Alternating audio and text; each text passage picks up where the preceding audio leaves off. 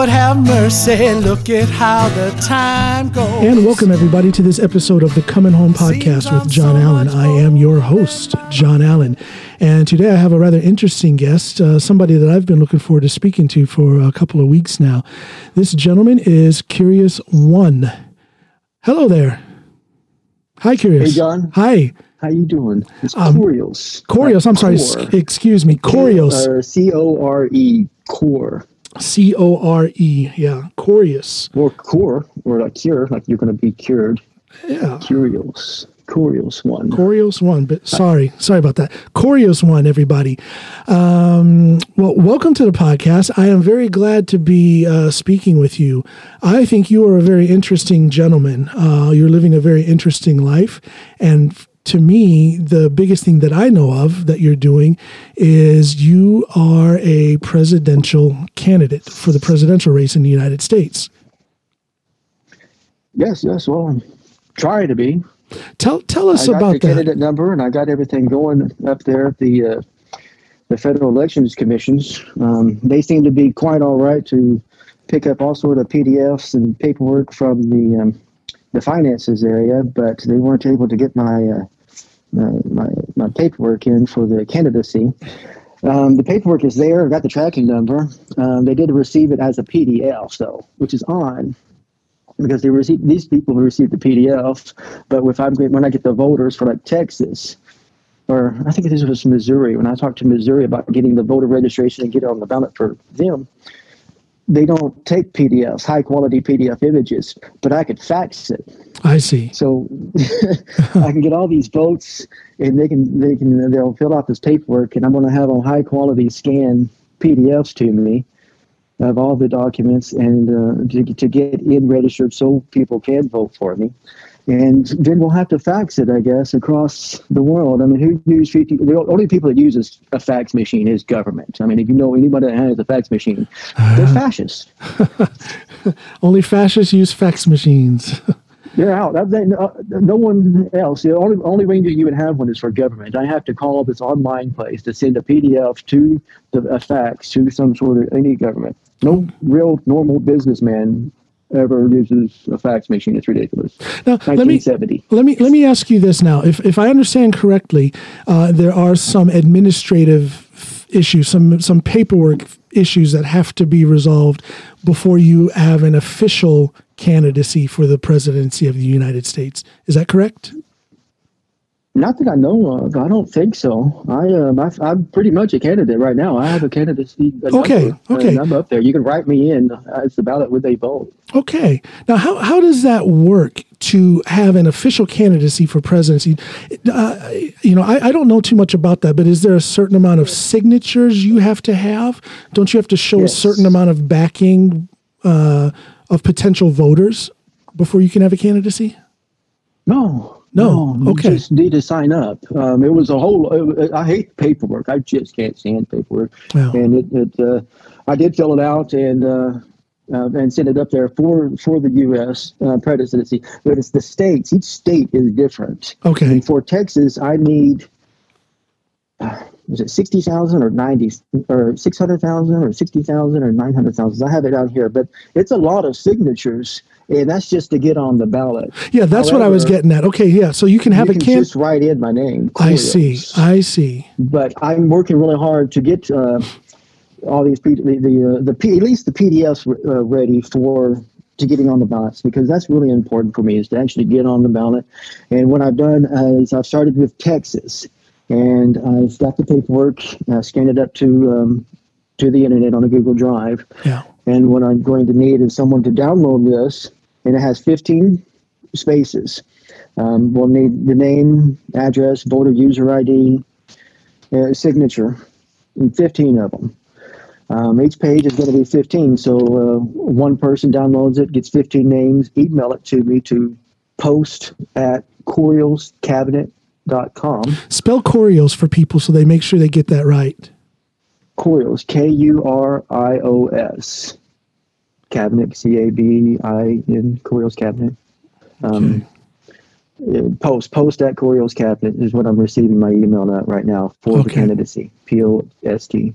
Okay. I started out in Missouri because I have some family in Missouri, or my second state is Missouri, because I figured I'd at least get another couple votes up there. Okay. Now you're based in Texas right now, correct? I'm on the edge of Houston. You're on the edge of Houston, right near Katy. Okay. What kind of a background do you have? Do you have any kind of a political background at all as a politician on a local level, maybe? Or No. Oh, yes. Actually, about a decade ago, I tried for a few years to get on with the grassroots level. I was active around 2014, 2013 with the Republicans. But with Republicans and Democrats, it's just one gang against the other. They have no ideas. As long as you stick with the gangs, yes, they're good. Yeah, it's that gang mentality. So yeah, I don't do gang mentality. It didn't last very long. Okay, so you're not a Republican, you're not a Democrat. What are you running as? Have you labeled yourself as an independent then? I'm going as an independent. Yes, I'm signing up as an independent, and my I guess my politics is based on individualism, which is objectivism written by created by Ayn Rand, and her intellectual heir, Dr. Leonard Peikoff. He was my philosophical professor. Okay. I spent over decades studying, not directly underneath him, but his works. I've met him a few times. And so my philosophy, as far as I can tell, is, well, not as far as I can tell, my philosophy is objectivism. I'm an honest man. Okay. So you believe in a government that is more practical rather than ideological. In other words, a way of laissez-faire capitalism. It's practical, but I don't want to be established as pragmatic. Okay. Because I'll describe it to you. Please. Laissez-faire capitalism. Please. It's often referred to as honest capitalism, but that's just, because people don't know how to define their terms. Okay. But with laissez-faire capitalism, there's three parts of government.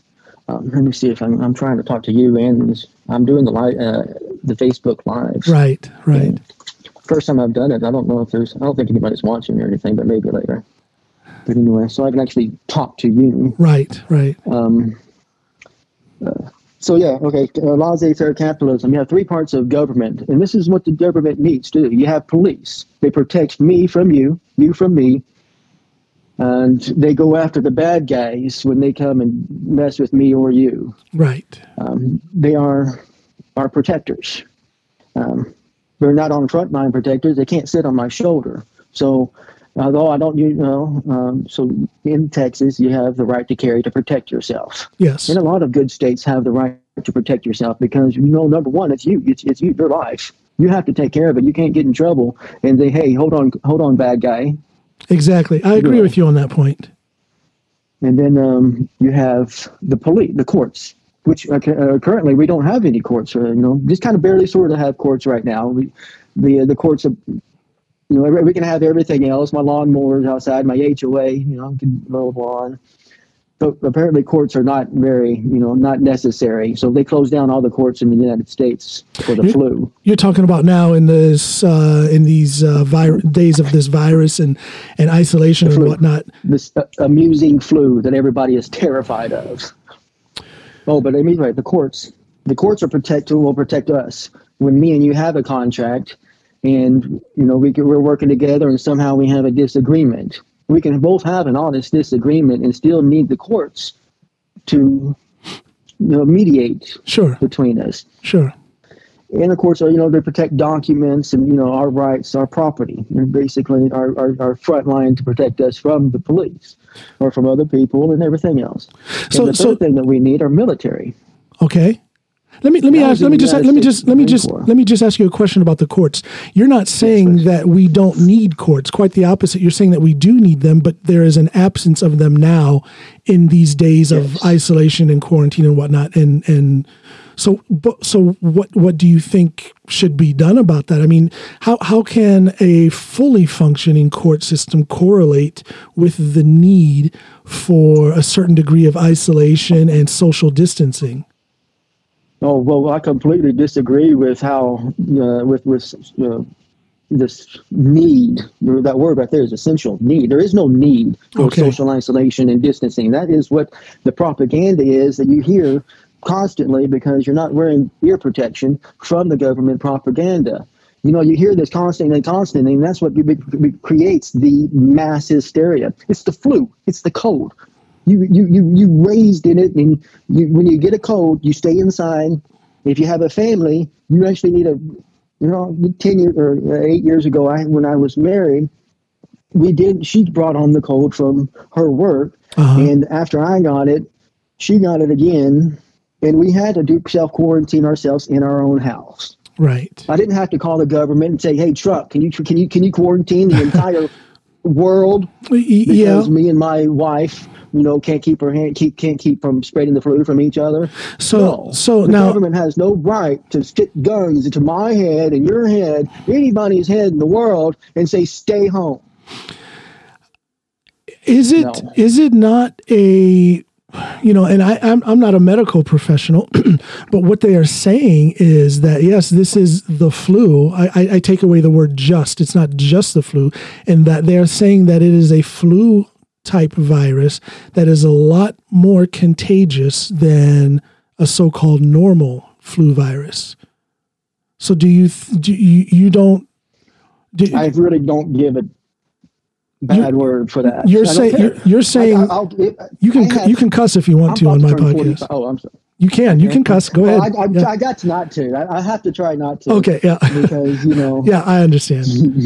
Yeah. I'm in the Marine Corps, and I've been beat a few times because I cuss. I see. I've won a few and I lost a few. There you go. But I still cuss. Okay, yeah, good. It's a lot easier for me to not regulate the stuff that comes out of my mouth and to sit there and say, "Oh, your pretty little ears are going to get, irritated from the words." If you don't, I had a girl come across the street from me. I was complaining about her dog, so she came across my yard after I asked to stop barking, and she started hollering at me. "Why are you telling my dog likes to bark?" And I said, "Your dog's an inanimate doesn't like anything. You taught him to bark." I see. Yeah. And then she starts getting mad at me that I'm cussing. And I was like, "Here, I'll trade you, lady. You came over to my yard. You want to complain about me complaining about your dog barking. You're going to have to listen to me cuss because I'll trade you." I told her I'd trade you. I said, "I won't cuss at you if you don't bark at me." So the police at me. So to go back to the government guidelines, so to speak. I still haven't hit the military yet. There are 3 parts. Go back to that. Yeah, you mentioned the police, the courts, and the military. Now, tell us. And the military. The military is how we protect ourselves from our foreign enemies. Our location, however, we don't have foreign enemies, so we just make ourselves a nuisance. Well, unless you're a dictator like Mussolini or Hitler back time in Japan, in which we had to step in and say no. Yeah. Nowadays, we just kind of be buddy with them and share the flu with them, and call terrorists and tweet with them. So when you say don't do that with dictators, you tell them to stop. So when you say we don't have a foreign enemy, we had to invent one. It's called the sneeze. Well, when you say we don't have a foreign enemy, you wouldn't look at China or Russia or North Korea or Iran as foreign enemies. Well, North Korea was put in place by Carter. You have millions and millions of suffering stars and peoples for decades, and all of these people, he stopped the war. Okay, everybody's freaking starving and dying. You have pictures of kids in the road inside of South Korea starving to death, and people love Carter because he stopped the war, and all these people are dying. They don't understand, I guess, the cause and relationship of dictators cause death. What year was that when Carter... don't tell me those years. That was in the 70s, I believe, 69 or 70 when Carter... He was president before Reagan, which was 1980. Reagan. Yeah, no. So Reagan got involved. They get rid of all the bad guys. Started to be nice again. There are certain political factions who would argue that it would be better to build up, for example, North Korea, build them up economically, and that would give North Korea the opportunity to be a contributing partner in the world. Yeah, so in the world economy. Reward bad guys and help them be better bad guys by giving them more. We already did that once. That was called Iran and Saudi Arabia when they nationalized our oil. And then we said, oh, sorry, you can keep our companies, our individual private citizens' business. So what would be your political... We just gave them free money for the next 50 years. And now we saw, and then, World Trade Center. So what would be your political stance then with a nation such as North Korea? What would be your political stance? How would you handle that issue? Well, I don't think they're bothering me right now. I'm sorry, what did you say? They're starving each other. Yeah. I mean, unless they're actually going to starting a war or trying to, throw rocks at the embassy and hurt United States citizens. My political view of North Korea, it would be to just leave them alone. It's none of my business. So that is a very isolationist stance. In other words, America should worry about herself. If they start causing trouble with American citizens, would be what the president has to step in and say, North Korea, these are American citizens, and then the president would we would need to step in. But unless they're being antagonistic and causing trouble, they can go be a dictatorship in their little world and starve their citizens if they want. I understand that to a certain extent, but what about their missile launches? Isn't that a provocation? Do you see that as a provocation? They're missile launches. They're testing missiles. They're launching them into the ocean there between the Koreas and Japan. These missiles are coming towards Japan. They just South Korea, if they wanted to take care of North Korea, they go up there and just get rid of them. The reason why they're standing back and not doing anything is because the United States is just kind of in the way in protecting these people in North Korea starving and dying in the funny haircuts. So you don't see, you wouldn't consider their missile launches as a provocation. You would kind of see that just as an act of petulance that really has no. If they send a missile to somebody, anybody in that world is going to knock North Korea off the map. They're throwing them off in the water, saying, "Hey, look, we got these big bombs. If they hurt somebody, I'm pretty sure even Trump will step on him." Yeah, I don't know. They got that bromance thing going there. Who knows what? Do they really have it? I haven't been. He has been buddy with a lot of dictatorships. He seems to admire him. He's a fascist. Oh yeah, yeah. Well, if that's the case, he's a. Well, so that's the reason why he's got to go. Fascists don't need to be in charge of America. Freedom. This, agree 100%. I think someone was saying about this being the land of the free and the home of the brave. I agree 100%. The land of people wrapped up in quarantine toilet paper and afraid of and frightened of the sneeze and butterfly bites. How many people die of the flu yearly? I'm not sure the numbers, but I'm sure there's more people dying in car wrecks. We don't sit in quarantine because people dying in car wrecks. No, we don't. More people dying and freaking crossing the street, getting hit by lightning. No, that's probably not that many, but anything can come up with more people dying than the flu. So under your presidency, in a situation like this, there would be no quarantine, nothing like what we're seeing today. But would you do anything at all to take a hold on this situation? Would you would just kind of let it run its course as any other flu People season? have a free right to associate with groups. Now, if there is a medical group that doesn't have the word Center of Human Control as the title, like we do right now, Human Disease Control, Center of Disease Center Control, for Disease Control, disease. Yeah. To control diseases, they define as a disease anything that they can define as a disease. They have to control it. To control any diseases, they have to control humans. So this entire department is the center of controlling humans, and they're doing a pretty good job of it. Everybody's hiding around, got their hands all bound, all nice and soft and cuddly, watching Netflix. How bad would a pandemic have to affect the United States of America in order for... First, it can't be the flu. If I can't get it when I go into kindergarten class, it's not going to. And Yeah, a kid, let me ask. can walk home and sniffle. It can't be the flu. It has to be. Let me ask this question, though. It would be polio. Let me ask if this. we get a case of polio, I think the president can step in, and everybody can say, "Hey, quarantine." Because this is deadly, but it's gone. Because and it's not the flu. This is sniffles. The question I was going to ask was this: how bad? No, that's okay. The question was going to be: how bad would an epidemic or a pandemic have to affect the United States of America under your presidency before you would do something to control? How bad would it have to get before? It wouldn't. The thing is, what is it? The World Health Organization came up there and was like, 2.2 million people are probably going to die from this sneeze. Well, there's been people that died typically from mass hysteria going, hey, I'm going to die. I got the flu. I'm sick and I'm going to die. I'm going to be a statistic. And people choose to die. They listen to the stories that get played, and they choose to visualize their death, and they die. People actually do have immune compromise, and these are the 1% that are actually needing to wear the Ghostbusters suits and protect themselves. Those are the people. The thing is, this entire pandemic thing is sacrificing 99.99% of the healthy world. Well, actually, the world's not that healthy because they've been listening to these medical freaks. But they're sacrificing the entire world for less than 1% of a few people who can actually stay home and take care of themselves to get the flu. So why? See.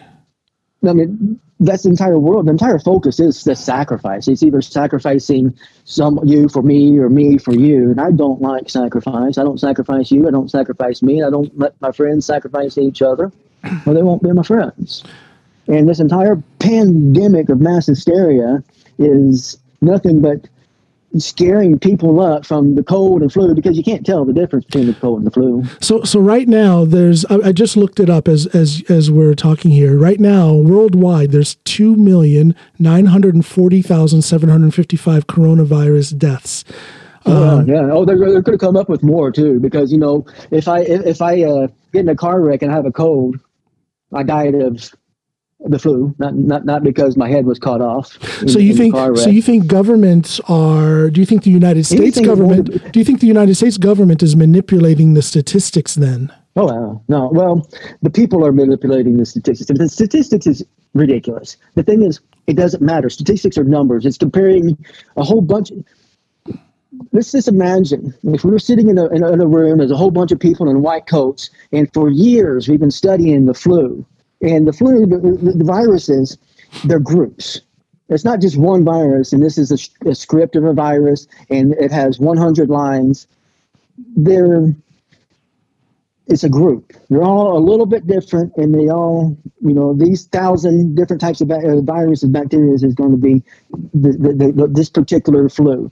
And they've been watching these viruses and then pushing these harmful vaccines for people for decades. So they've been pushing it, and people have been taking and trying to get scared and, oh my God, it's flu season. Typically in flu season, 100 years ago, you just, continue to stay healthy, get in the sun, eat vegetables and, the lettuce and anything you need to do healthy. Now, I had someone told me, my husband's always been so healthy. He every time he gets something, he goes to the doctor and gets checked up and does exactly what the doctor says. Yeah. But the doctors don't know anything about health. They're taught medical science, medical tools. They're taught about statistics and all these drugs that they come out there.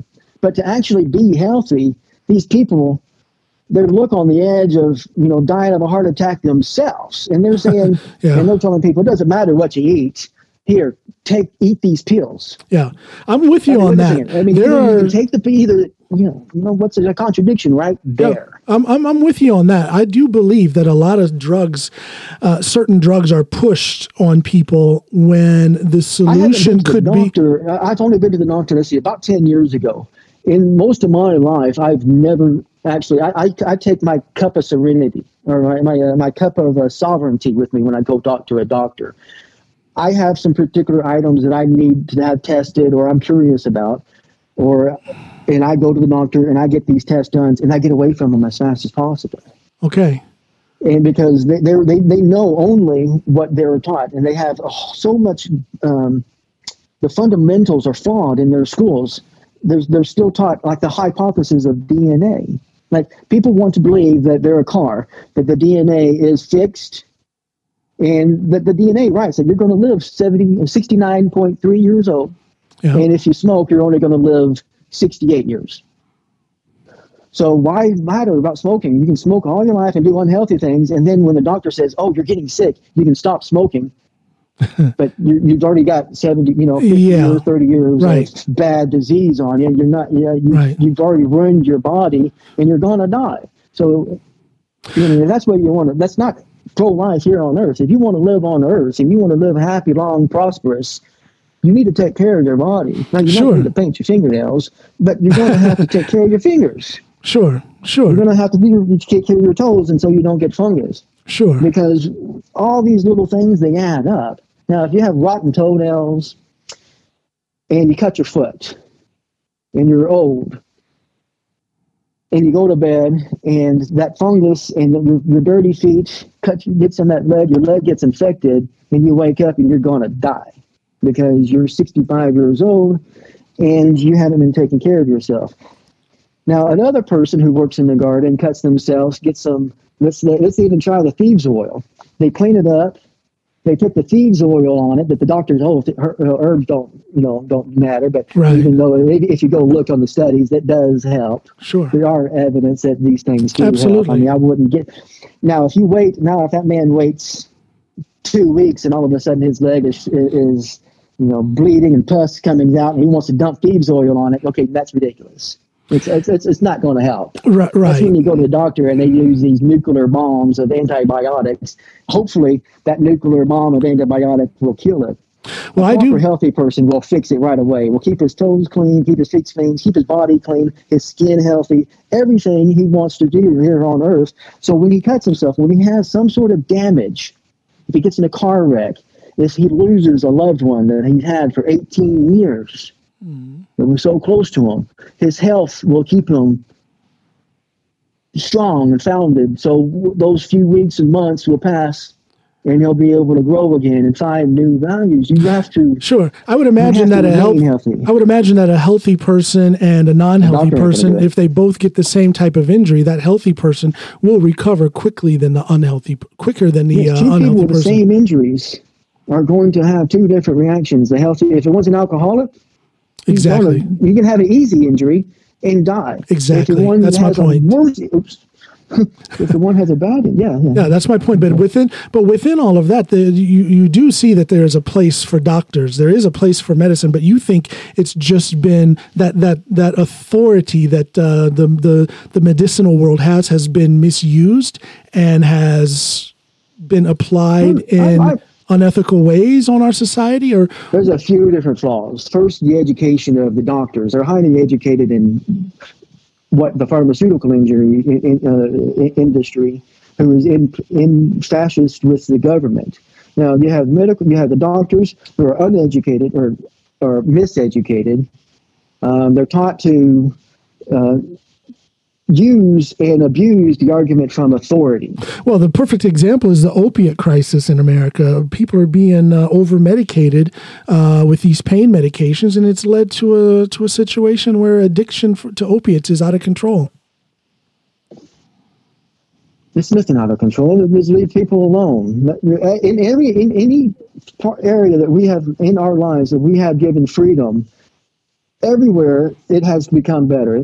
I think there was a study in Germany that they removed all the lights and all the signs and everything and all the crosswalk things in the city, and all of a sudden there was no accidents. There was no traffic. The traffic went away, and because there weren't traffic keepers, authorities who enforcers, traffic enforcers. First, they nationalized our roads were private for a long time, but the government nationalized it because for whatever reason. Yeah, the interstate, the interstate system that was built up. That was a horrible thing too. You think so? Look what it. You don't think infrastructure? You don't. I'm anti-infrastructure. And You don't think that has no right to steal property. Yeah, but okay, yeah, I agree. I think I'd be pretty pissed if they told me my property had to disappear because they want to build their properties that say, hey, here's my gun. We're the government. You're going to move because we want to make this huge streak of concrete across the road. So the advancement, instead of being the advancements highway robbers. So the advancement that our interstate system, for example, has made when it comes to transportation of goods and services to people, you don't think that was worth it? They didn't help anything. They made things worse. How so? We would have, first we had railroad tracks going across our area. That was okay. They used the government to get those, and we were good. Those were our blood pulsing across the United States was when we were able to get those train tracks across there. But then the government had, started people going, people are getting better and some worse, and they're always trying to get easy things. And so people were trying to get the government to help them get their own business started in train tracks. And so as the government stayed in there, people started getting the ferries across the rivers and the bridges. People were having to get ferries. They were owning the bridge, and we're having to get ferries to cross the bridge, cross the rivers. And that's good. But then the government got involved with the ferries. This is Zeus, by the way. Yeah, I see that. For my listeners who don't see the video, you're holding a ferret. Look at that little guy. Hey, Zeus. Zeus with the loose caboose. He's just got this, he's a ferret. Look at that little guy. It's all wrong. All these roads it's infrastructure, and the government has no thing about infrastructure because in 1950s when we started getting all the time philosophy over, and we started being taken over in the 1950s, and our technology stopped. There's no reason for me to be driving a car with technology from the 1950s.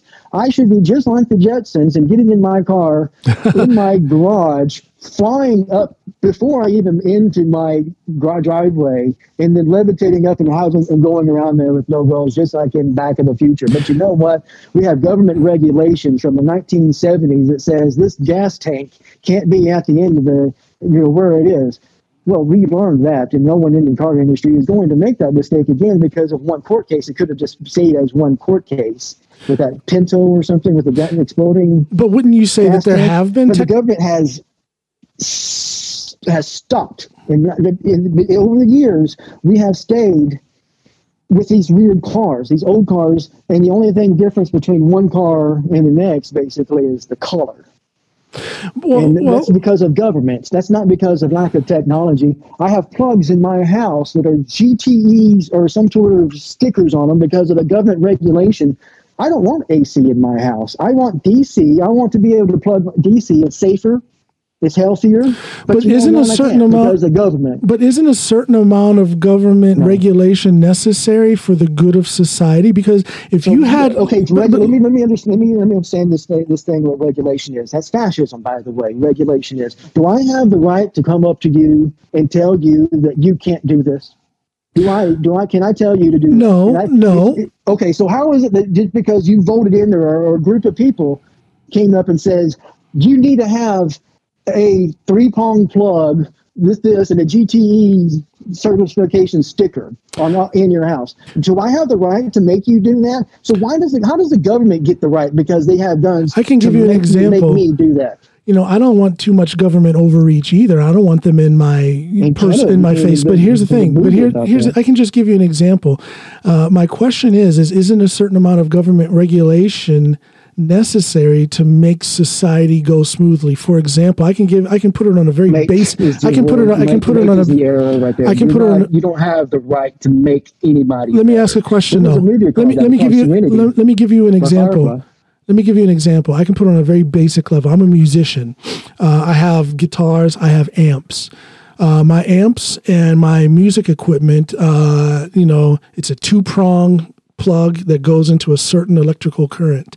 If I want to go and play some music with my friends who have a 4-pronged plug and a totally different electrical current, now all of a sudden we can't do our thing musically.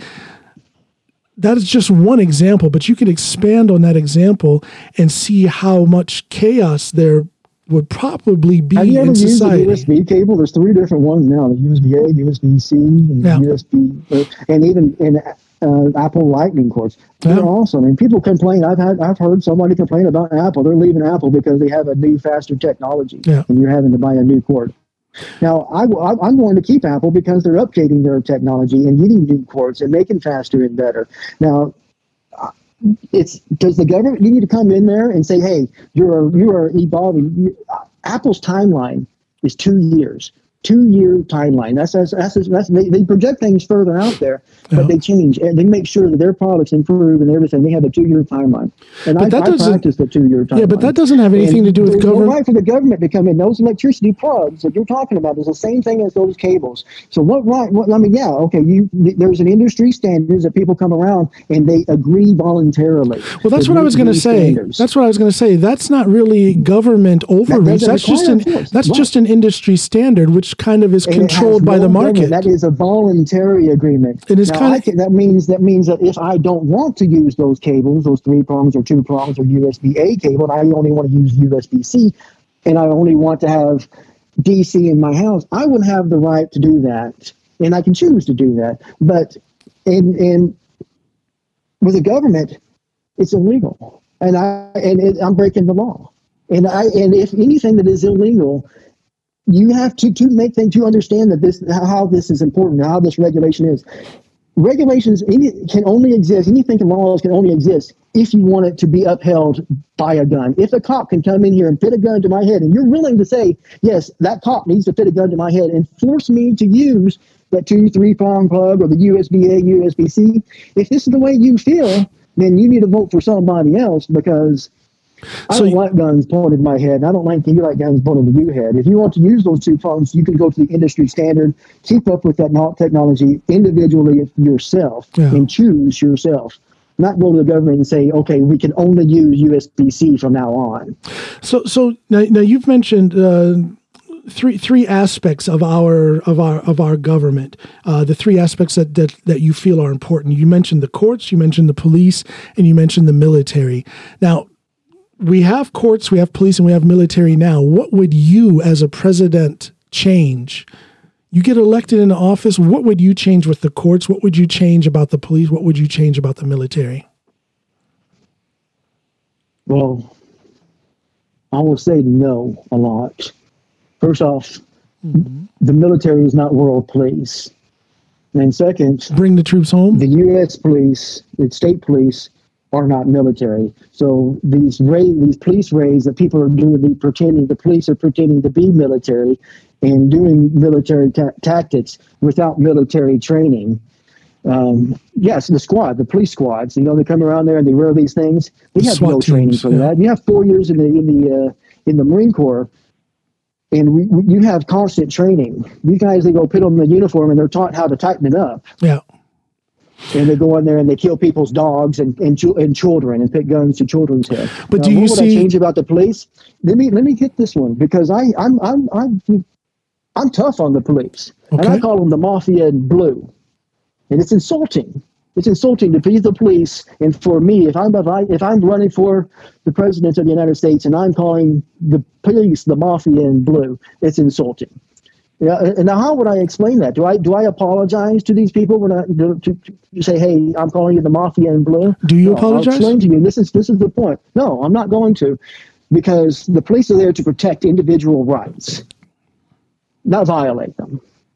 And when your entire system is there violating individual rights, the police have to make a decision to uphold the law, and they have to uphold the law, and they have to violate individual rights to do this.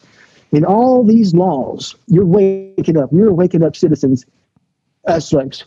We wake up, we are violating the law. So at any point in time, these police who are to protect and serve are now having to violate and make decisions on what's going on. They don't, that's not their problem. They've talked to me and they understand. I've talked to these two police. I love my beat cops. I know about 7 or 8 of my police that are at my house, and I go to the farmers market, Urban Harvest, every Saturday, and I love that. It's my social thing, and I know those 2 police officers down there, and I like them.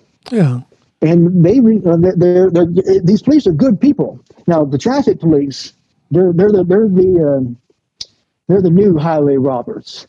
They used to protect us from highway robbery. Now, hold on. I'm still going. I know you got a question. Just a minute. Hold on. Yeah. And I keep jumping around. I'll pull it all in. The police used to protect us from highway robbery, not pull us over because you're going 85. Yeah. I'm sorry, I move 25% faster than anybody else. Even my health is 25% healthier. If some people take 30 days to do something, it would take me about 24 to 25 days to heal from something. I'm statistically that 25% movement rate faster than the police. Now you have good, the detectives, all the police force are good people. But they have a contradiction. They have to, be able to deal with violating individual rights, protecting people's, and upholding the law. But their duty is to uphold the law. So they have to violate individual rights. And I have and if I'm going to change my house, they have to come in here and they're going to put me in wall. They're going to, let's see what they did to Waco. They're going to have to do their job. Well, let me ask you this. Okay. But so hold on. There's mafia in blue. Is that insult? So these people, they have to choose to be able to protect me or to uphold the law and violate my rights, or hurt me. So they're constantly in a struggle. And right now, I don't think it's moral to be a policeman. I cannot. But what is the connection? Because I would not be able to handle that contradiction myself. But where's the contradiction? Why is it a contradiction, or where is the How does it become an instance of violating someone's rights if the police are protecting someone?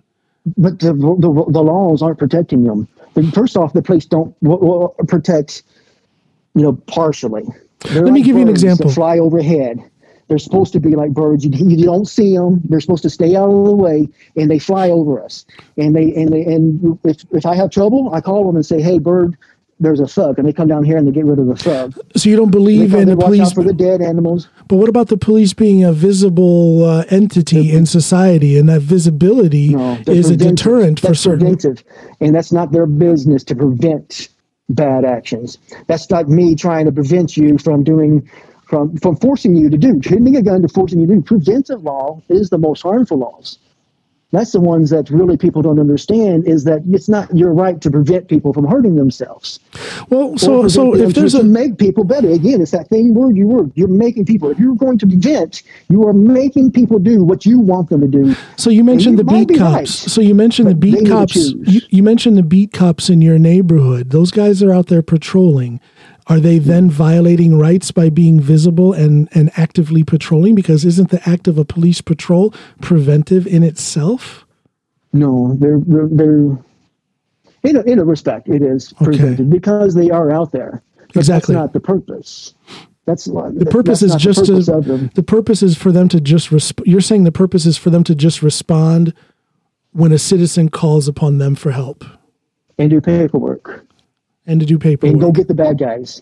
They can't, if they can respond fast enough. Hey, I'm on the phone and I see these thugs and they're looking at my house and they look like they're about to rob me. And the police come and they catch the thugs before, as they're breaking. So you don't think you don't think the police should be active until the citizenry calls upon them to do something? They can patrol. Yeah, that's fly around. They fly around. That's patrolling. That's the patrolling, I guess, is flying around. But they have no right to come up and say to you, you cannot pick up and throw a baseball. Now, wait, there was an example of that guy running down a beach or playing basketball. There was a kid playing basketball on a court just recently. He got fined like $1,000 or $600 because he was alone in a court, in the basketball court, playing basketball during this quarantine. And one of the replies was, "Oh, what if everybody did that? The police have to do that because what if everybody went out there?" Well, that's egalitarianism. And everybody, has you ever seen any human being? Everybody, you can't even get two people to do the same thing. Now, the egalitarianism, what is everybody does that? Well, let me ask you this. The reality of the fact is, there's one guy playing basketball by himself, and this police is right there. This police, he was upholding the law. He had to choose. And he chose poorly. He had to uphold the law. His orders, his duty was to go up there and harass that man, violate his individual rights. And let me give you an example here. Just steal his money. He was stolen because I'm trying to understand your how you feel about the police and what their duty is, and then we can move on. But I just want to throw one example out there. Okay, now I'm going to go get some water. I'm going to tell this on Facebook Live. I'm going to go get me a drink while he's talking. So y'all going to have to listen to him for the next few minutes. The citizenry has not called the police, but the police are aware of a drug house where drugs are being sold. So, well, those drugs are not supposed to be illegal. Being illegal is the violation. Is the violation of individual rights right there. So before you even continue on with that story, the flaw is already found. And well, it's not a flaw. I wouldn't say it's a flaw. It's the fact. It's just a fact that you believe. It's just a fact that you believe that drugs should not be illegal. That's not a flaw. It's a violation of individual. Who am I to tell you can't take Benadryl? Am I going to tell you and put a gun to in your head, and say you can't take Benadryl, or you can smoke alcohol, which is or you can smoke alcohol. You can drink alcohol. That's legal. It's one of the most unhealthy, deadly, poisoning drugs out there, but that's the most legal one. And the best thing I think is the reason why it's illegal is because it hurts you. And if you feel good, you're supposed to suffer afterwards.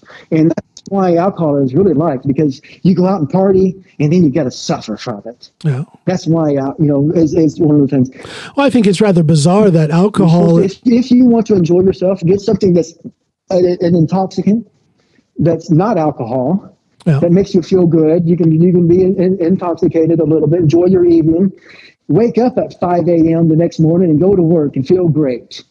Alcohol ain't going to do that. It's just going to it just destroys you. Yeah, I was going to say, I think it's bizarre that alcohol is okay, but marijuana is not. That's just a weird thing to me. So forget talking about this drug thing. This drug people, the police are going to have to violate the individual rights of these drug users who are probably perfectly at home, happily watching Netflix, drugged up. Okay, so let's drop let's drop my story. Let's drop my story then. Let's drop my story about the drug house. No, the citizenry has not called the police, but the police find out that there is a pedophile ring. They have all of their proof. They might have video or computer data proving that there is a pedophile ring. When the police bust into that pedophile ring and arrest the people that are involved, is that a violation of their rights, or is that the police protecting society? Well, that's, of course, the police protecting society. They need to be able to watch stuff like that. That's one of the things about the Zeus. So they're stopping these pedophiles that are doing a certain amount of harm in society. But if they stop a drug ring, most of the time, if they stop the Federal Bureau of Investigation has actually pushed that pornography, the baby porn, and get people in trouble, entice these people with these products. Then arrested them. But if you put a video on someone has access to a video of a child performing sex acts, that person can choose to stop looking at it. If that person chooses to look, they already broke the law. So they already broke the law, though. How's that? So the government who has allowed these things to go on there, and you're looking at a video, and all of a sudden you're like, hey, my God, she looks so young. Now there is a porn star who has gotten quite famous. I don't remember her name, but she was a porn star. She was just a very adult woman for years. I think she started when she was like 16 or 15 years old. I do believe that's Linda Lovelace you're talking about. Is that it? And then she went on her 18th birthday. She went to her last little porn, I think. I don't know anything about it. And on her 18th birthday, and then all of her other porn became illegal. Yes. And she just made a bunch of money. And now she's, I think I've seen her. She was a very beautiful woman.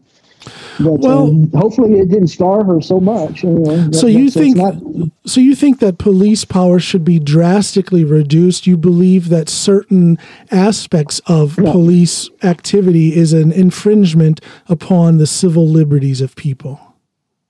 The police power is absent. The police need to have laws that don't violate their individual rights. They need to protect us. Okay, yeah. They need to be able to protect us. They don't need to be able to have to choose to violate. They don't need to go. That guy's duty was he had to go violate that man's right when he was playing basketball. That was his obligation. So he had to go do that. It would have been against he would have Sharby could have lost his job. But it was immoral for him to do it. So that's a concept of law, legal immorality. And that's what I'm saying. The Mafia Blue, you can't. I couldn't do it. And but as president, good people again, but who are no individual rights, but you choose that every day. But as president, would you not need a good level of mutual respect with the police force, and calling them the Mafia in Blue kind of that puts you off in a bad position, in a bad starting position when it comes to having relations with the police force. The FBI, for example, you're going to have a lot of contact and close cooperation with the Justice Department as a president. But the thing is, absolutely, it would be a struggle to have good policemen. All few of them vote for me. And even the bad policemen, Bob, couldn't vote for me. The thing is, they will vote for me because they don't want that contradiction either. I'm sure some would vote for you. Absolutely. These people became police because they want to protect. They want to be good in society. They don't want to violate individual rights. That's the reason why they become police. They don't want to be Mafia in Blue, and I know it's insulting to them. Yeah. And that's the reason why they will vote for me, is because they know that I will do my best to make sure our laws protect individual rights. I'm sure some would vote for you, but I also am aware of the police have a very strong union in the FOP, Fraternal Order of Police. I could imagine them. I'm also going for the individual. I don't go for groups. I see. I'm going for the largest group. I see, which is the individual. Yeah. Individual thinking man. A man with integrity. And there's all those men in integrity in the police force. You have to be, especially like the detectives. And once you get up there, you have to be able to think. Now if they want to be the Mafia in Blue, they won't vote for me. Now you also mentioned I don't want them to. You also mentioned the military. What would you change about our military structure, or perhaps in the way in which we implement our military? You kind of touched on the fact that you would you're kind of thinking, bring the troops home. We don't have any business outside of our own shores with the military.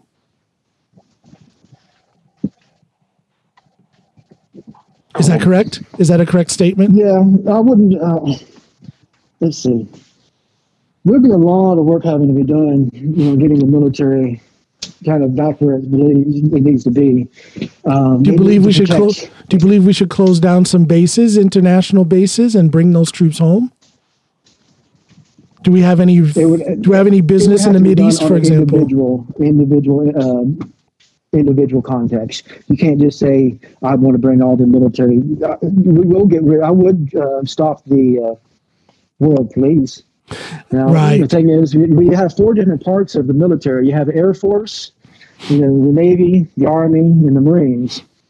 The thing is, we haven't had. There's nothing that we can't do.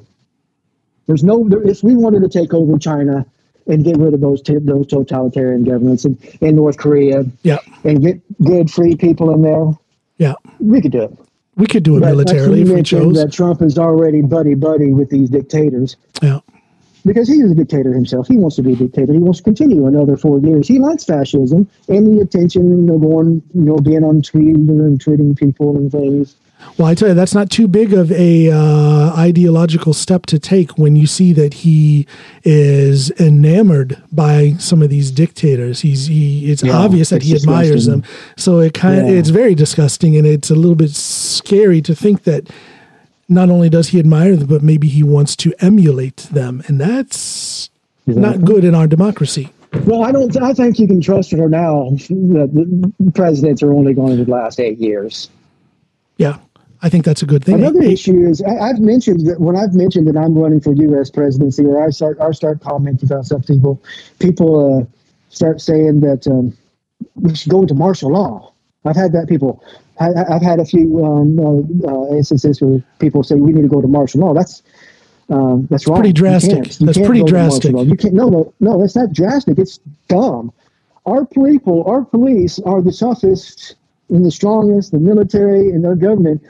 There ain't no group of people, there's no martial law ever to do that. That's just ridiculous to come up with a kind of concept that we can somehow group together and take over our government and redo it and win a government. I mean, it's against the law for our government. It's the Second Amendment for a group of people to gather with guns. Now, it's okay for an individual to group together, to go around in a group to, let's say, a mall that allows you to carry in there to protect yourselves, and a whole bunch of people are going there. Now, but if I hit my Kurios gang of misfits, the Kurios misfits, and there's 20 of us, and we all put our open carry in there, our open carry guns. I don't open carry, by the way. Okay, because I was going to ask. Okay, yeah. I have shown my concealed carry before. These people that kind of like, oh, he's because I'm 5'7" and I weigh about 135, 140 pounds. I'm solid steel though.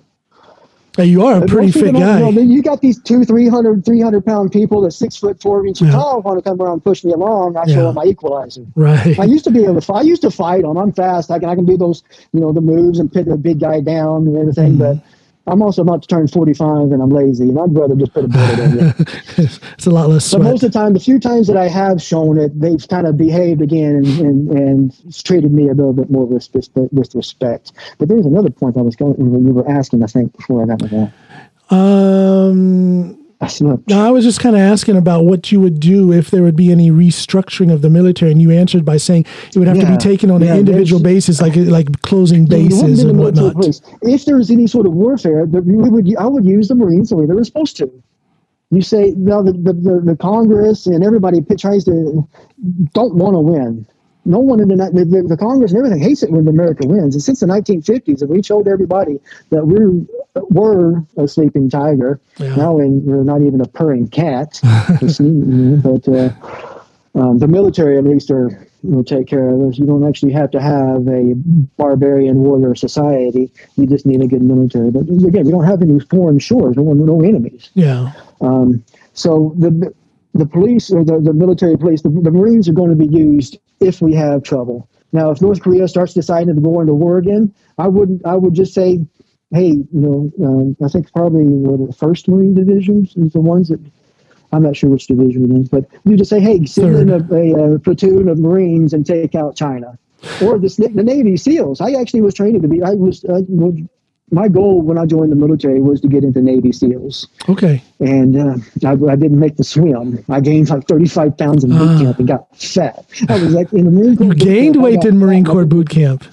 Oh, wow. They made you eat so much. And I was going about the 130. I was swimming every day, and I was running, and I was working out because I was going for the Navy SEALs. Yeah. And I even was ready because I'm shorter than most people, and it's really harder because you as a team. But I couldn't make the team. It was awful. But anyway. But we don't have wars. There's no wars that's in there. We don't need these huge. So when you say we don't have any enemies, can I paraphrase you by saying that we don't have any enemies that are a true threat to us militarily?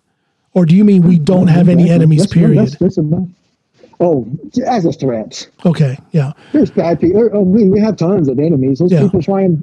but they're not as significant. If you wake up and you say, I hate, Christians and Jews, that's an enemy. Right. Because, right. But just the mere fact that someone says that doesn't mean that they're an enemy that can actually do you harm. So the United States has enemies, but... goes in there and... So the United States has enemies, but typically act on it. Right, I understand. Let me ask you this on some more. The heroes of society are only about 1% to 3%. So there's a small group of people, and if they're the people who actually are the fanatics are the 1 or 2 to 3%. Right. Now, so they're there and they can do damage, but I can't see them doing anything so significant that it's going to change the very fabric of our society. Of course, I'm not. Well, they did. Look what they did in 2001.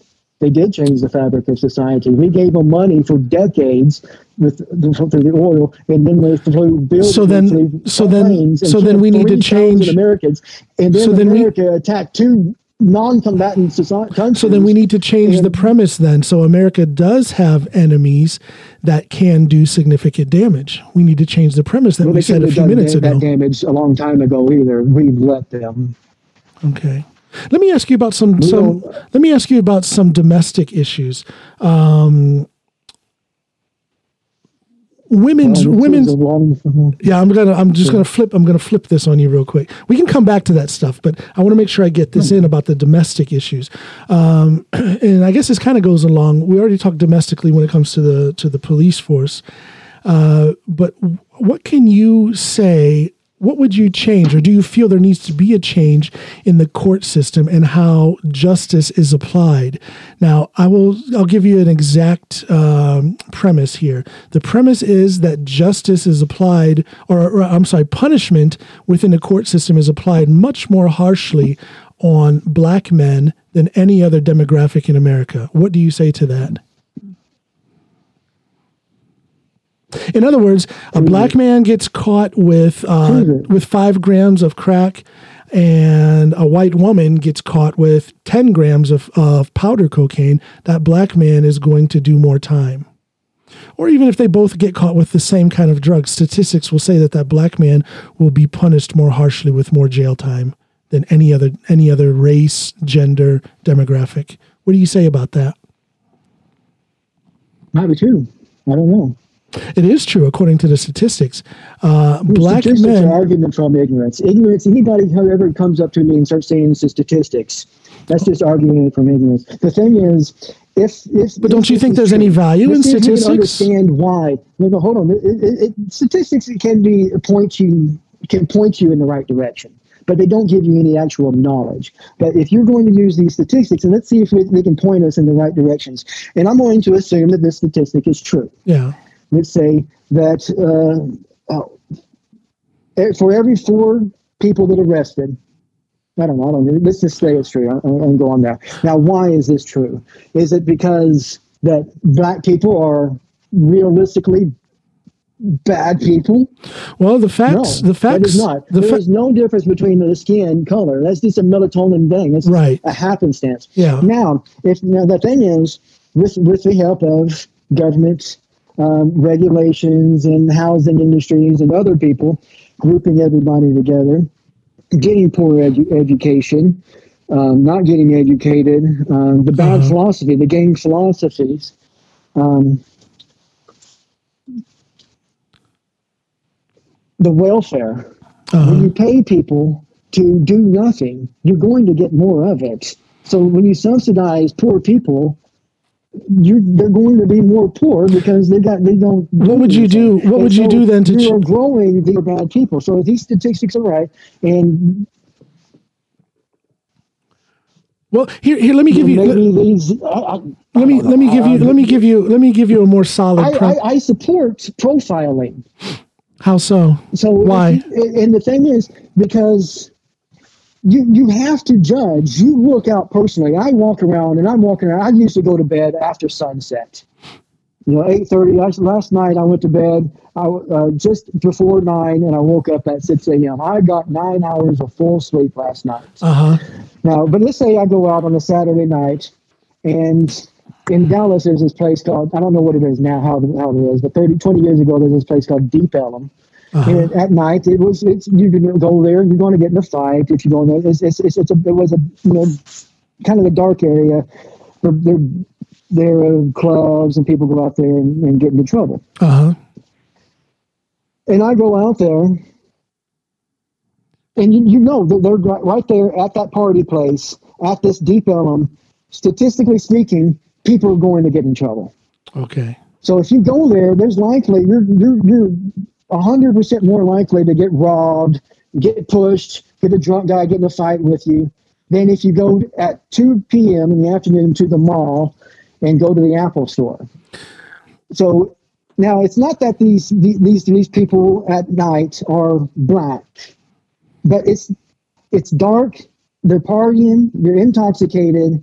You have all this different context that, statistically speaking, because of all of this different context, you're likely to get hurt, or these people are likely statistically to get hurt.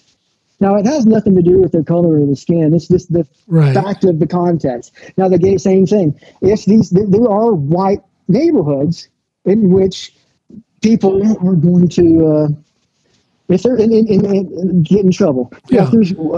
I know a young lady who had once, he's still sort of a friend, but she got arrested because her boyfriend was selling the same thing they were selling at CVS and Walgreens, but it was against the law. Right.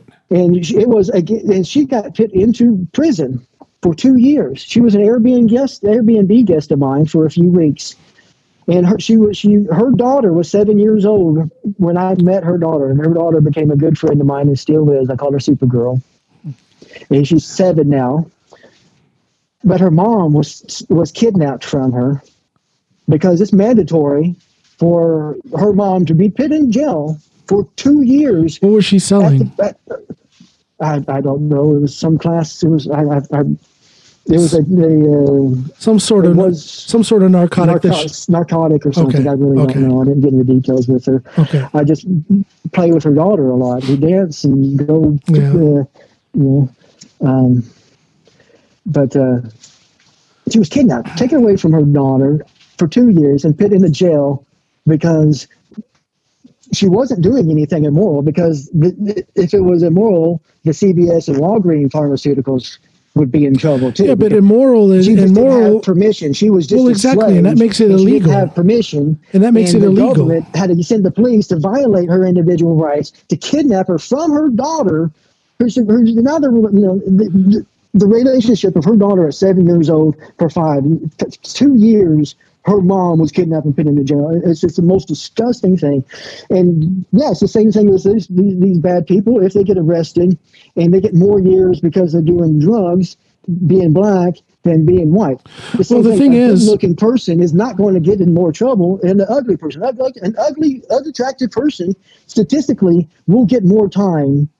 Then also, if you go to court at 10 a.m., you are statistically better off to get less time than whether you go to court at 3 p.m. because at 3 p.m. the courts are pissed off, they're ready to get home, and they're tired, they're grumpy. But at 10 a.m., if you're lucky enough, you'll likely get off more lenient. Those are your statistics. So to formulate my question, let me give you a premise, and then let me ask you a very clear and cut question. The premise is, and this is according to statistics by the ACLU, the American Civil Liberties Union, that despite the fact that white people are more likely to be using marijuana and in possession of marijuana, black people are 3.73 times more likely than whites to be arrested for marijuana. So that is the premise. And with that being the premise, if you accept those numbers and that fact right there, do you think that anything is wrong with that? And if you think that something is wrong with that, what would you do as president to correct that? I should say, hey, we need more white people to get in trouble to make the statistics easy. No, it just so happens that group of people in the middle of downtown getting subsidies. There's a whole group of them, and they cause trouble. The police go up there, and it doesn't matter what their color of their skin is. But in this case, it does matter because it doesn't matter to me. Yeah, but and that's a good thing. It doesn't matter to me either. These people being white or black. If the police are doing something wrong, then the police need to be brought up as an individual basis. So, do you think that the police to go back to my original racist policemen, but not as what the hint of this question is against black and whites. And I don't recognize race as that. If statistically speaking, when I asked for my gender, or not my gender, my race, I put my race as Kurios. Yeah, but the thing is, that race does exist. And it does exist. Do you think needs to be out of the government, because the government doesn't need to recognize race. They need to recognize citizens. The government doesn't care if you're white, black, blonde, girl. You want to have balls and say you're a woman, or if you want to have a vagina and say you're a man. The government doesn't care, and it doesn't need to take statistics. It needs to. The statistics is this bad person it doesn't matter what color is, did a bad thing, and he needs to be punished accordingly to justice. So as the law states, and it doesn't matter what color of his skin is. Now, now these statistics, they seem to be used, and you can use the statistics to imply anything. These statistics are being used that the police are trying to imply that the police are racist, or acting on a racist basis, and that they also do the same thing with profiling. That profiling is racist. No, if you have a whole bunch of people wearing hoodies, walking around, slinging gang signs at each other, that's a good chance that that is a game that if you walk over in there, you're probably going to get beat up. Something bad could happen to you. So you do not, and it's violating the law. Let me just ask you a question. In guns and they're a group in the game, those police have a right to break them up because they don't have the right to carry guns in a game. So let me just ask a question then. Do you or do you not think that the court system metes out justice, gives has a different application of justice between the races? You do not think, or do you think that black people are treated unjustly? That will do that. I think I think the laws are that say like mandatory sentences. Like that. Oh, here's a good one. The Muse, that movie, The Muse, not The Muse, The Mule. Yeah. Have you seen that? Yeah. Oh no. That's the one. That's the one with Clint Eastwood, correct? Yeah. No. I have not seen that. I have not seen that yet. It's a good movie. It's worth seeing, but except for the ending, he could have done such a wonderful movie. He just made it, but it was just a naturalistic movie. The guy just showed a movie, and it was it. Now, if he was still a Clint Eastwood from 20 years ago, and he actually wanted to make a good movie, at that very end, when it showed, I'm sorry for breaking this to you, at the very end of this movie, they have the court scene in which the man sacrifices himself and says, "Oh, I'm guilty." It's basically, they arrested a UPS truck driver and put him in prison for life. Yeah. A gardener who drove a truck, and they put him in prison for life. And that's the law. And instead of Clint Eastwood making this movie at the very end of it and showing how evil and immoral that government and that policeman who did his law, he did the judge, he did his obligatory job, and arrested that man and took him away. He was a truck driver. Anybody could do that. It should be. The thing is, that's the entire thing of the drugs is immoral. He should have been trucking beer. Yeah. There's more violence in drugs. You asked me about opiates. What do the opiates do? They people fall asleep and they ruin their lives. Well, it does a little bit more than that. Opiates kill people. Opiates are killing people. They kill themselves. It's not my business for what people do. If they want to kill themselves, that's their choice. So the whole aspect, the whole aspect of addiction, you're just going to oversee that then. The addiction is, there's no such thing. You choose your actions. Now, if you have let me give you an example. Into the definition of addiction and having an addiction, and alcohol is the one that causes the most harm. Now, if you want to make something illegal that causes harm, opiates are killing people, but how many accidents are caused by drunk drivers driving? But listen, reckless driving. Now, the thing that gives them is reckless driving is illegal. It doesn't matter why you're reckless driving. Let me just ask you to hold on for a second, Kurios. Yeah. Let me ask you this.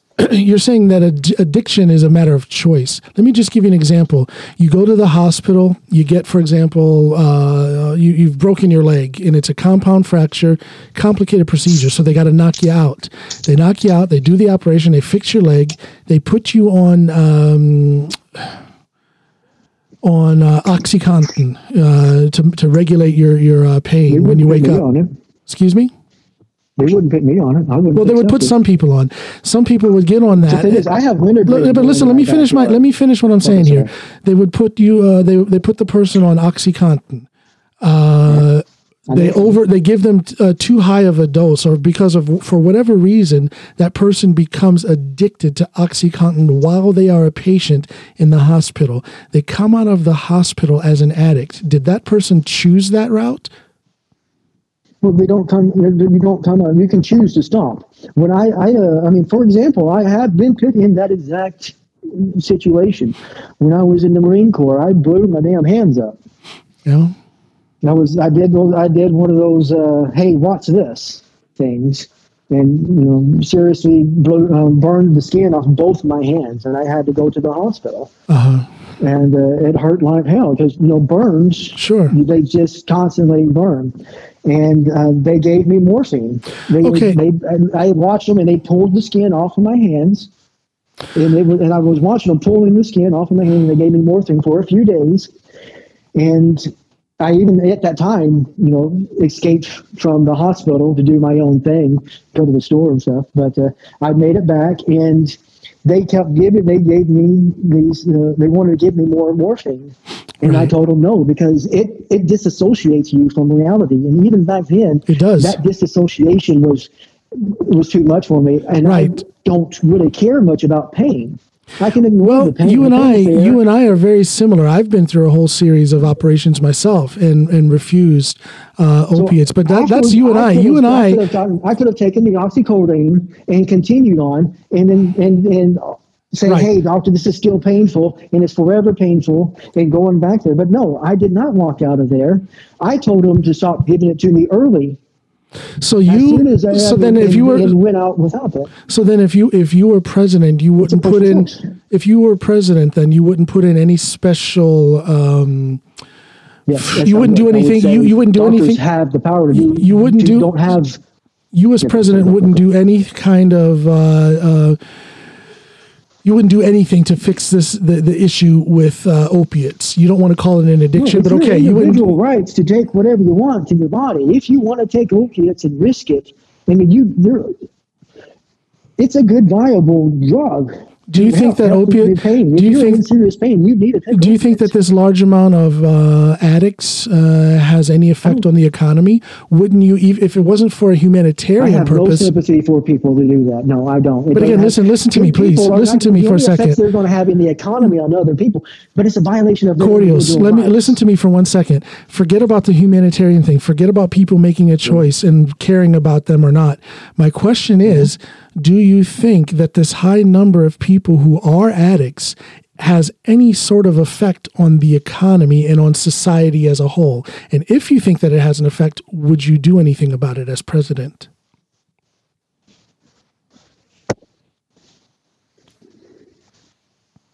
No, I don't think it has any effect on society. Okay. No, yes, I would do something about it. I would make it easier access for the people. I would do my best to make it illegal for doctors to be in charge of people's lives. The government has stepped in and giving power to. But you don't think that the high number of addicts has any effect on society at large?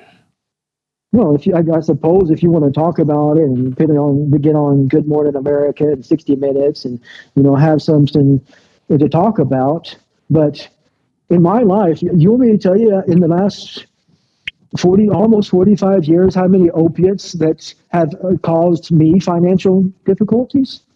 So they have none. I have not met anyone who's caused me any financial damage. I've never actually even heard anybody complaining that, oh my God, that guy, he's killing himself on opiates.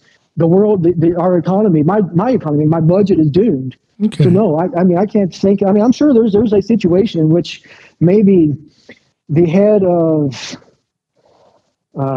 Ford Industries decides to be on, gets on opiates, gets painkillers, and does something to the car industry, right, and destroys his business, and the Ford industry, closes down. Okay. That's his problem.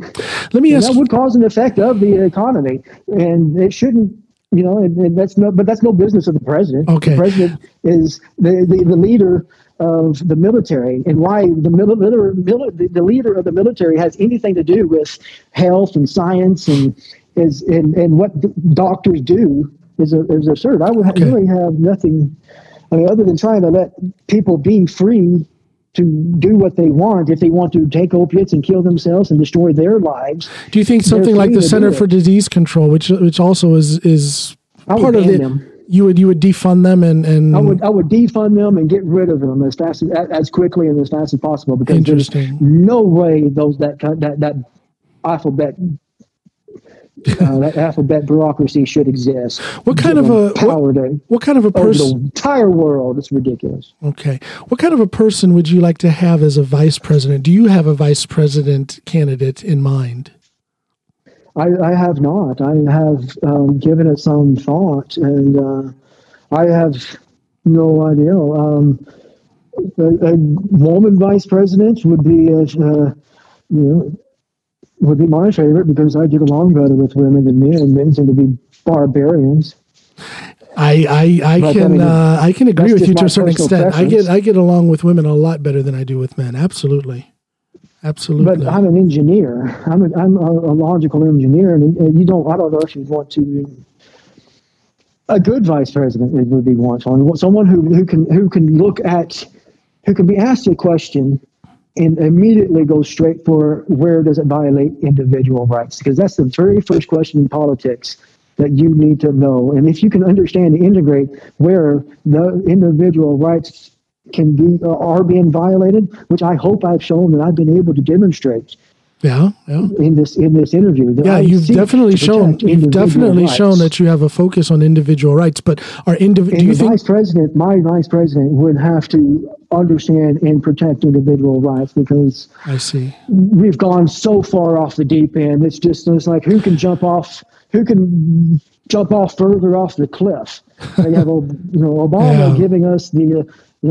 First it was Nixon who nationalized the health insurance, the health care. It wasn't Obama. Obama just basically said, "Oh, look what Nixon did. I'm going to make it worse." And now we have, again, it's always two. You have one president doing some really bad stuff, and then you have the Republicans typically stepping in, going, "Yeah, we're going to really make it worse." I see. Yeah. The Democrats are bad, but the Republicans are going to just like, "Hey, watch this." So you have a focus. You want to guard the individual rights, but do you think that individual rights have a higher place than the rights of society at large? Do you think those two things are rights of society? The rights of society are individual rights. You cannot have rights. A society cannot have rights anything more than what its individual components have. So in other words, because you were a group. Yeah, go ahead. No, I was going to say, am I correct then if I paraphrase and say, do what you want and it doesn't matter how it affects everyone else? Or should it be do as you want as long as it's not hurting anyone else? It's that second one. Yeah. Okay. On my business cards, I've given it around a few times when people come up to me. I hear it quite often. You're not supposed to do that. That's like I was almost considering changing that. You're not supposed to do that. You can do my middle name. I like to. My favorite song is actually from Madonna. Oh? Don't tell me. Yes. But.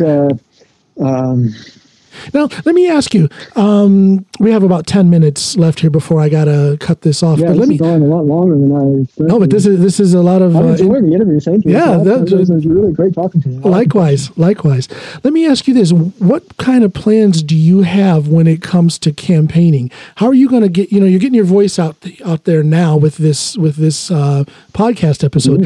And thank you for letting me be the first one to where you announce your candidacy out to the world. But what are your plans going forward about getting your voice out there? I'm going to do more podcasts. I'm doing a live Facebook right now. It's an hour Facebook and 20 Live? minutes we've been talking about. Yeah. I've been walking back and forth, so we're missing a few things. As I get downstairs, I have to pace. I cannot sit still. The thing is, people say, fat is stored energy. You ever try to lose it? Does it really give you energy? No, fat is stored work. So you're storing work on you, and to get rid of that, you're going to have to work really, really hard. There you go. That's a good way of looking at it. Stored energy. That's a good way of looking at it. I have zero fat on me, and I can't sit still. I got so much energy. I'm easily 25%. So you're not going to be. So you're not going to be one of those guys that gets on a campaign trail and you start wasting away physically. You've got the physical ability to keep it going strong. And I know the pillars of health. I've been studying pillars of health for the last 10 years, especially since I, poisoned myself with alcohol up until about 2014 or so when I quit. I had gotten food poisoned or something around 2014 or 15. And I had to really learn a lot about health. And so I started to create the pillars of health as my standards and guidelines to be a healthy individual. So you have a very good regime. And so my plan is actually to live forever. We are at that point in time where our technology is where if I can make it to about 135 and for another 90 years or so, 80 years, 100 years, our technology is where I can live indefinitely. So if you take these stories that people have, that you live 80 years old, you can do what you want, and you have DNA, and you have your one lifetime, and you're dying. Well, as soon as you do whatever you want, you smoke, you get the flu, and you go to the hospital. I would never go to the hospital. You go to the hospital when you get a broken leg, not when you get a flu or cold. If you can tell the difference, because you can't. So you've got the energy, the stamina to make it through a meaningful campaign. And going forward, you're gonna be on some other podcasts coming up. I want to make sure you know that you are welcome to come back here again. I hope this isn't the last time that you're on my podcast, the Coming Home podcast with John Allen, and people can find. Get along pretty well. And people can find us. This will be a lasting episode that is up if they go in on johnallenpod.com. JOHNALANPOD.com, and they can check out this episode with you. Make sure you put that on my website, on my Facebook, and I've also been tweeting. I've begun tweeting yesterday about that, and my tweet is Uncanny Kurios. Can you spell that for people? Yeah, Uncanny, like the Uncanny X-Men. Uncanny, UN, at sign for tweet, Uncanny UN. CANNY KURIOS, Uncanny Kurios. Mm-hmm. And the Kurios is C. No, K. I'm sorry, K. KURIOS. KURIOS 1. The Roman numeral The thing I. is, the reason why my Facebook and everything is Keenan is my name is Keenan Invictus Nichols right now. And I've been trying for months to get my name changed. Name changed, like you said, yeah. Yeah, my business has been Kurios Cabinets Kurios Cabinet for a year. From Circle Soleil, Kurios, Circle du Soleil, the Kurios, these people. Many years ago when they came out there, I just became freaking, I love this.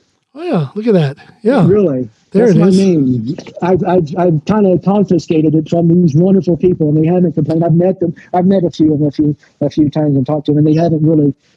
I don't think they know that I'm actually changing my name yet. I've been down there and talked to them and been on their little things. When I started doing the tightrope, I did that tightrope thing. I learned how to do that tightrope and playing those crystal balls in just over 3 months. Okay. Now I can stand on that tightrope, and there's a video of me using both those crystal balls, dancing with them on the tightrope. And that they can see on your Facebook, correct? Yeah, I did that the other day when I was trying to do the video. And I learned how to do that in about 3 months, under 4 months. From picking up one of those crystal balls to balancing on my hand to standing on, to creating the 1 inch, 40-foot tightrope. Okay. I did that. But that's, from them.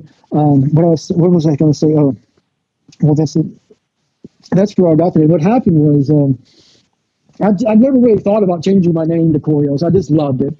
Kurios Cabinet. They didn't completely see it. I've been selling steampunk things for years, but I got into labeling. I label everything. Even my label is labeled. Labeler. And I label my credit cards, and I have one of them household, and I picked Kurios on one of them for my business to buy inventory with. And I was last year, before I started painting my nails blue or anything, just me, and I'm buying inventory, and I hand my credit card to somebody, and the kid, 20 years old, he picks up the credit card, he looks at it, and he goes, "Are you Kurios?" And if anybody ever asks if you're a god, you say yes. Oh, of course, you say yes, lie to them. as one does. And so a few months later, I started to change, and it got in my head. And I started thinking, yeah, I'm not even 45 yet, and I'm already fairly eccentric. Hold up that thing again. Let me see how that looks again. Oh, it's not mine. Move it to the side. I can't see the whole thing. Move it to the other side. Oh, you're over here. There you go. I was pointing it on the Facebook thing. That is so cool.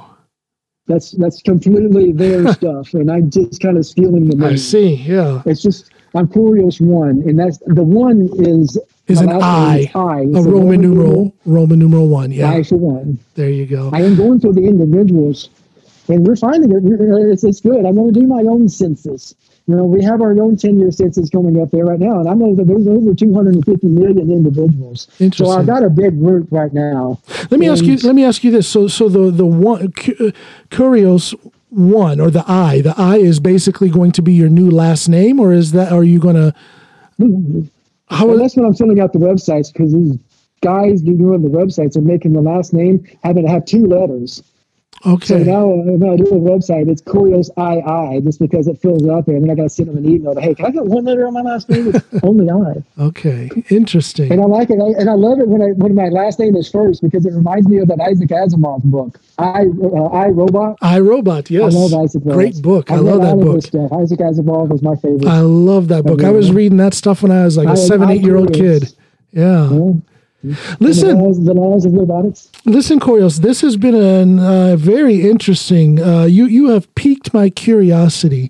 I am definitely going to invite you back so we can talk some more. Well, I need to know more about what you're doing. I need another hour or two. So all the more reason for me to get you back on. So I want my friends to vote for me. I don't want anyone else. I don't want anybody here.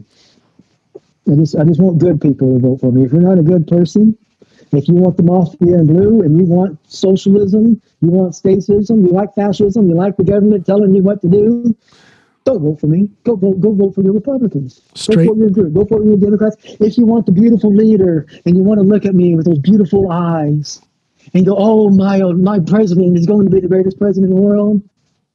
I don't want a cat. I don't want a pet. I want a cat. I want my cat. You got a ferret. Passed away. I do have a ferret. But I don't want a nation of pets like we are right now. Straight from the mouth. Toilet paper, and my president is taking me, and I got these nipples. And he's so happy. I'm a comfortable cat, and I'm going to purr in my president's arms. Yeah. No, I will drop you. You want people I don't want to be a pet owner. I don't want to be a president of pets in America. Straight from the mouth of Kurios I. Listen, this has been a great episode. Very interesting. I think my listeners are going to love it. I want to tell you thank you. Thank you so much for doing this, and we will do this again.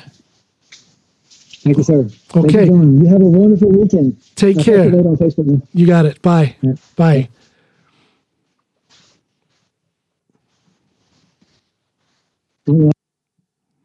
Okay, people, that was the very interesting Kurios I. And this has been another episode of the Coming Home Podcast with John Allen. Thanks, everybody. Bye now. I'm coming home. I'm coming home. Yes, I am. Yes, I'm coming home. I'm coming home. Yes, I am, my Lord. Oh, my Lord. Lord, I'm coming home.